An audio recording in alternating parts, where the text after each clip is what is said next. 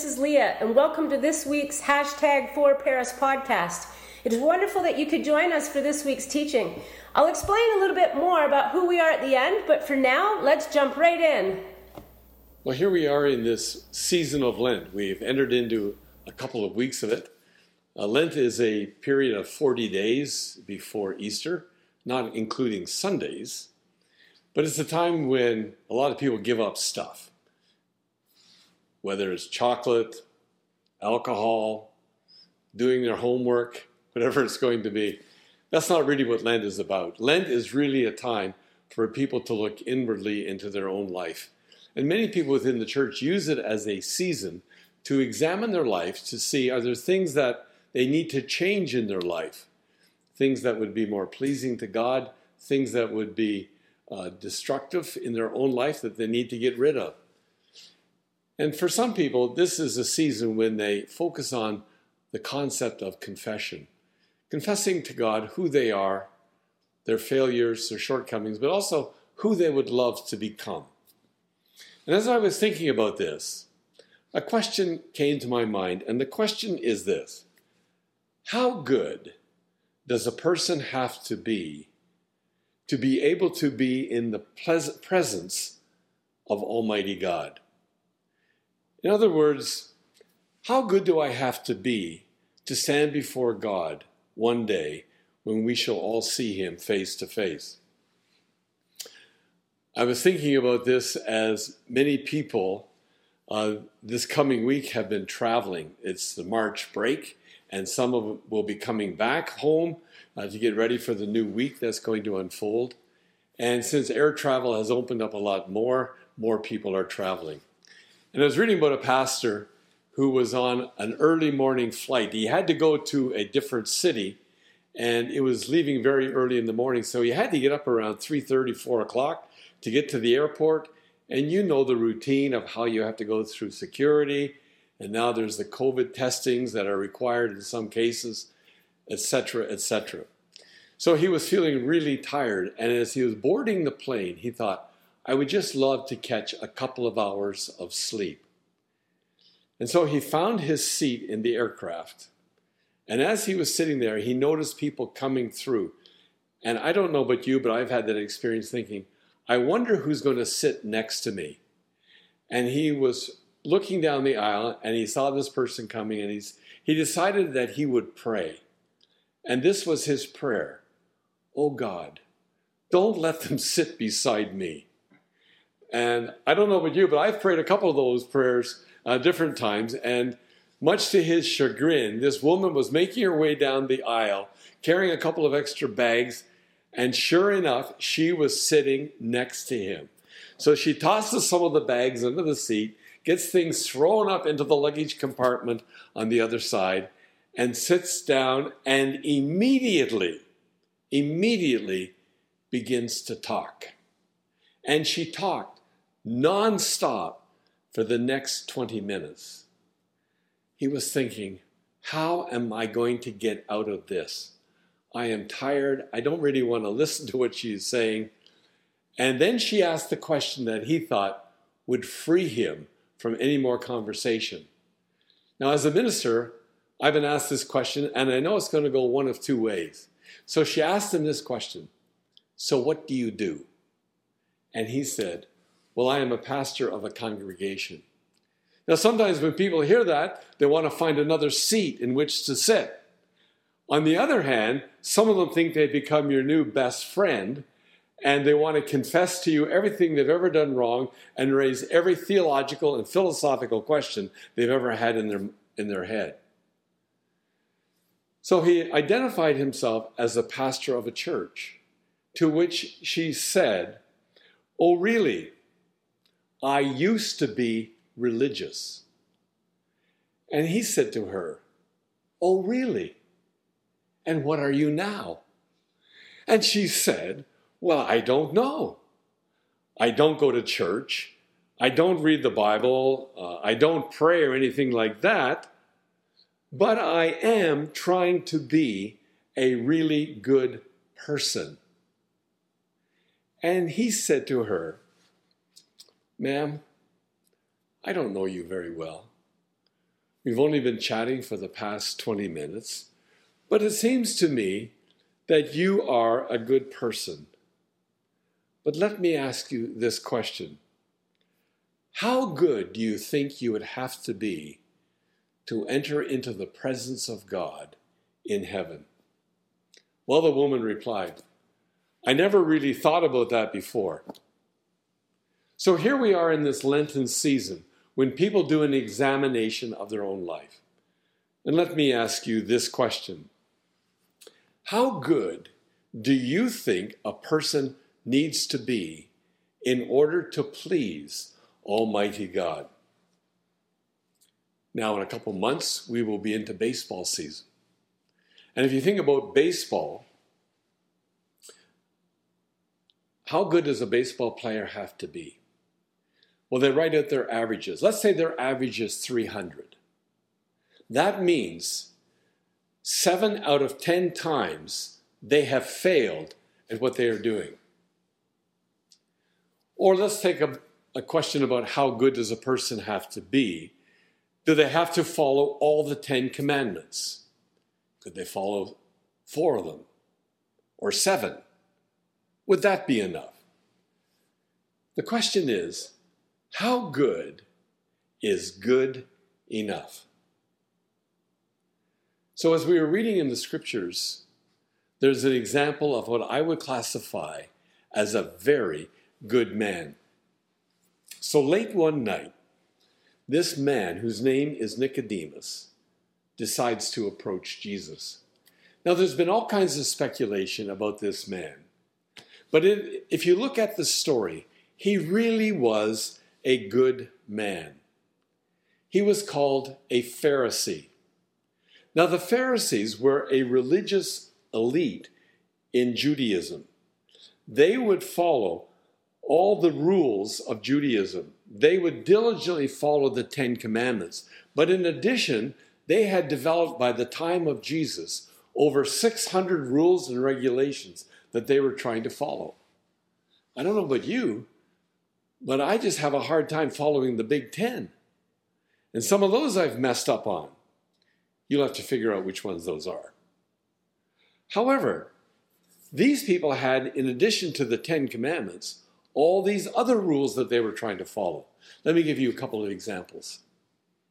If on the Sabbath, you were going out of the house and you stopped at a mirror and you looked at the mirror and you noticed you had a gray hair, if you were to take that gray hair and pull it out, it would be considered defaming the Sabbath because that act of pulling out a gray hair was an act of work.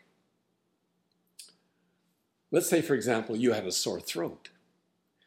And one of the cures that some people found was using vinegar. Now, on the Sabbath, you could take the vinegar and actually drink it. I don't know why. But if you gargled with the vinegar, it was considered to be an act of work and you were breaking the Sabbath. So Nicodemus was a Pharisee, followed all these rules and regulations to the best of his ability. But in addition to that, he was also a member of what was called the Sanhedrin. Now, the Sanhedrin was a court of law in Judaism made up of 70 men who were the elite of the society. It would be the same as what we call the Supreme Court of Canada, who make all the big decisions on the laws of the land. These men, the 70 of them, made decisions on the laws of Judaism. And so when you think about it, Nicodemus is really one of the best of the best. And I think we could say with confidence that from a very human perspective, he was a good man. He really was a good man. Yet, in the back of his mind, he had these thoughts and questions. How good is good enough? How good do I have to be?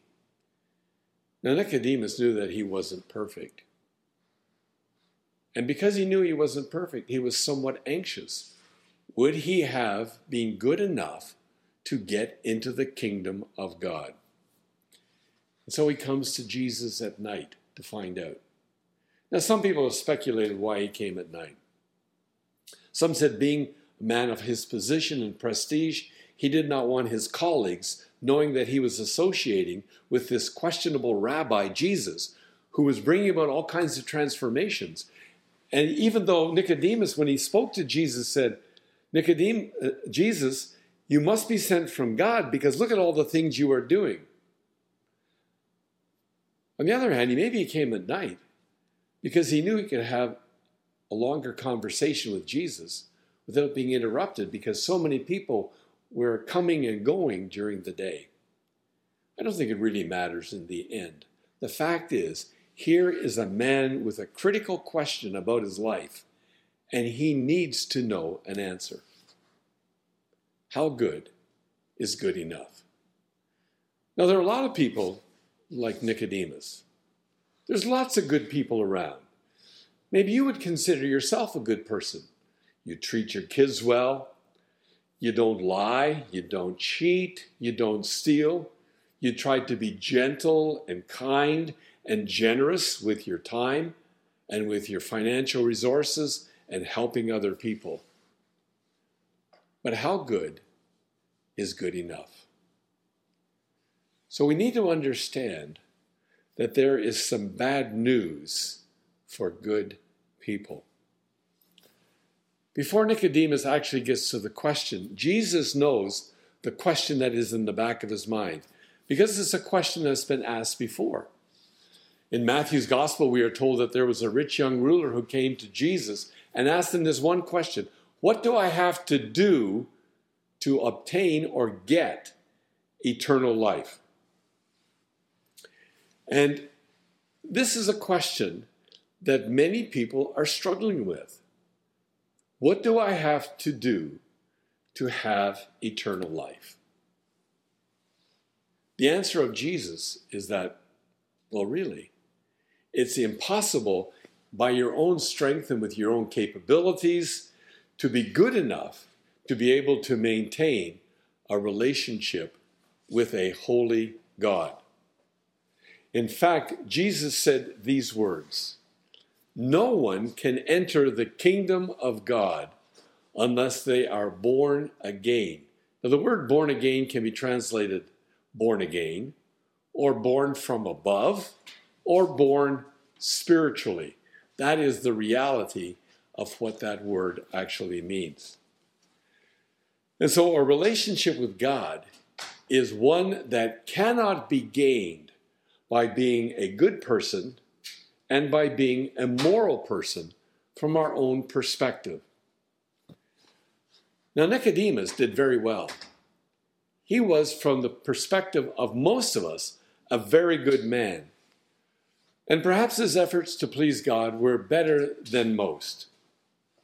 But when he asked Jesus this question, am I good enough? Jesus has to say, Nicodemus, the answer is no. And it will never be good enough, no matter how hard you try, because your goodness is simply not good enough. Now, quite frankly, this goes against the grain of what most of us think and believe, even in our culture. We think, well, we're trying as best we can. We are trying to be sincere in what we do. And so for some people, they might believe that God is grading on a curve. Now, sometimes when you think back to your education, you might not have known this, but in some schools, they grade on what is called a bell curve. This is a curve, and there's going to be so many D's, so many C's, B's, and A's. And so people are graded actually against each other. So some people might think, perhaps God is going to grade on a bell curve. And there are some people who might make an A. Let's think of Mother Teresa. She's been a hardworking, good person. The Apostle Paul, he went through so much. He'd probably get an A+. Now, who would we think on the lower scale? Well, maybe Attila the Hun. And some of us might be thinking about Vladimir Putin and what he is doing and the possibility of wiping out a nation. And even today, conversations about chemical warfare are starting to make so many people anxious.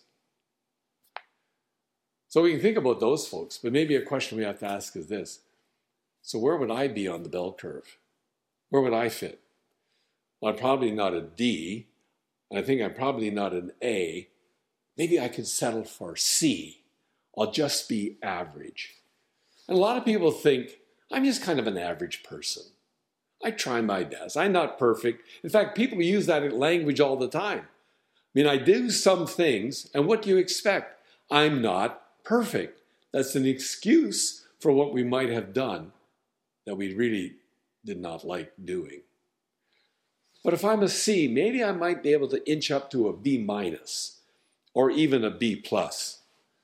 To be an A, I'd have to be a really, really good person. Here's the problem. God does not grade on the curve. God's standards are absolute. God says that He is a holy God who cannot even look upon sin. And so God never compares us to others. He looks at our life and He looks at the standard that He has set, and that becomes the grade. This is revealed to us as we look at Scripture and in the life of Jesus. And the consequence for not meeting God's perfect standard is what the Bible calls eternal death or spiritual death, that we are separated from God. So if we ask the question, who measures up? This is what Paul said in Romans 3. Now look at these words very carefully. There is no one who is righteous, not even one. There is no one who seeks God. There is no one who does good, not even one. So when we look at God's standards, we begin to see that there is a problem that we have of trying to measure up. So to Nicodemus, to you, and to me, and all the good people who consider themselves good, God's statement is this: our goodness is not good enough. So what are we going to do? This could be a terrible place just to end. And so there is good news for people who are not good enough. And this is so wonderful. We need to understand that what we cannot do for ourselves by being good, God can do for us through the transforming grace of Jesus. So Jesus tells this remarkably good man, Nicodemus, Nicodemus, you must be born spiritually. And Jesus says to Nicodemus these words, you can't do that, but God can do it for you. He is the one that can transform your life. And so just as we all came into this world through the act of physical birth, we enter into a relationship with God through the act of spiritual birth. God says that I am the one who can transform your life. And the good news for people is simply this, that God so loved the world. And it is God who offers to transform our lives. So just think about it. And I know this is speculation. But at the end of his days, Nicodemus could be lying on his bed in the final stages of a terminal illness. And he could be asking Jesus this question, Jesus, am I okay? Am I good enough to make it out of here and to be with the Father in heaven? And Jesus would have to say to him, Nicodemus, no, you're not okay. But I can make you okay. And I make you this offer. I'll take this disease, which the Bible calls sin, that is destroying you. I can take all the badness of your life, your sins, the times of your failure to meet my standards, and I will take it upon myself, and I will bear the consequences, which is death. And in return, I give you my absolute goodness and rightness. And when God will look at you, he will see all of my goodness in you. The result is, I will die the death that you deserve, and you will be able to live forever. And that's why as we look at this text in John 3, the most well-known verse in the Bible, that God so loved the world that he gave his only Son. Now notice this part, that whoever believes in him will not perish or die, but you will have eternal life. Life that is forever. And that's the offer that's made to each of us, because we're suffering from a terminal disease, which is called sin. We can't be healed by our own efforts. We can never be good enough. And Jesus offers to take upon himself all of our sickness so that we can have his life. So how does that happen? It says that all who believe in Jesus. So to believe means more than just intellectual assent. It means that I accept his offer of grace and forgiveness, and I receive it into my life. It's like any kind of gift. If I was to offer you this, let's say this was a beautiful card. It's just a piece of paper. But if I was to offer this to you, it doesn't become yours until you actually come and receive it. It just stays here as a piece of paper. And that's the offer that God makes to each one of us. And the Bible says that when we accept that offer, we become new people. I love these words that Paul wrote, where he declares, if anyone is in Christ, they become a new creation. The old has gone and the new has come. We are people whose goodness comes from a radically transformed life because Christ lives in our life by faith. That's the offer that Jesus makes to good people. Good people like Nicodemus, good people like you, and even to me.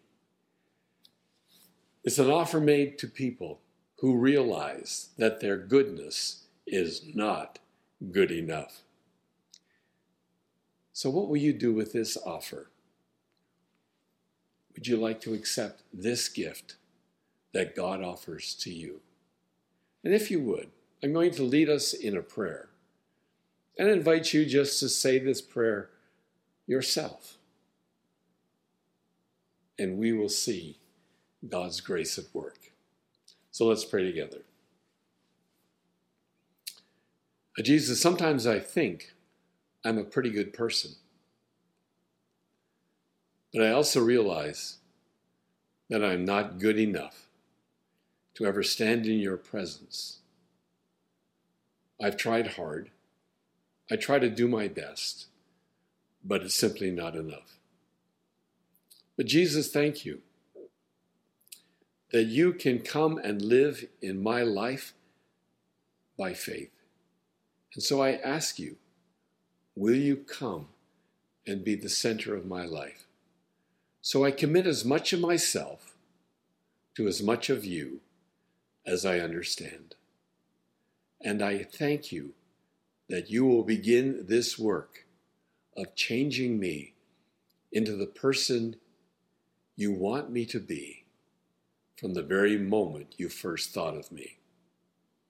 And so from here on in, I want to walk with you until one day I stand in your presence, and then forever I will see you always. Hear this my prayer, I pray. Amen. And so if you have prayed that prayer and you would like further help, contact the people at the church, Joel, or the other staff, or even myself. You might want to look at getting into an Alpha program, which can help you take the next steps, which can be helpful for you, or some of the other small groups in the life of the church that can help you to grow. And as we conclude this day, I invite you to receive this blessing. And now may the Lord, who has begun a good work in your life, may you know that he will continue it until the day of Christ, and he will bring to completion that work of grace. So trust in him always. Be assured of his presence. And now may the blessing of God Almighty, the Father, the Son, and the Holy Spirit be with you this day and forever. Amen.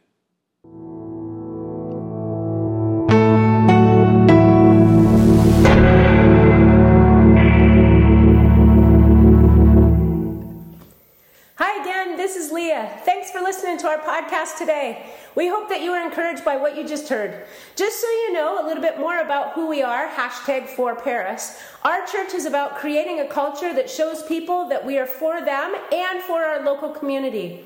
Jesus invites us to experience a meaningful life with him and others.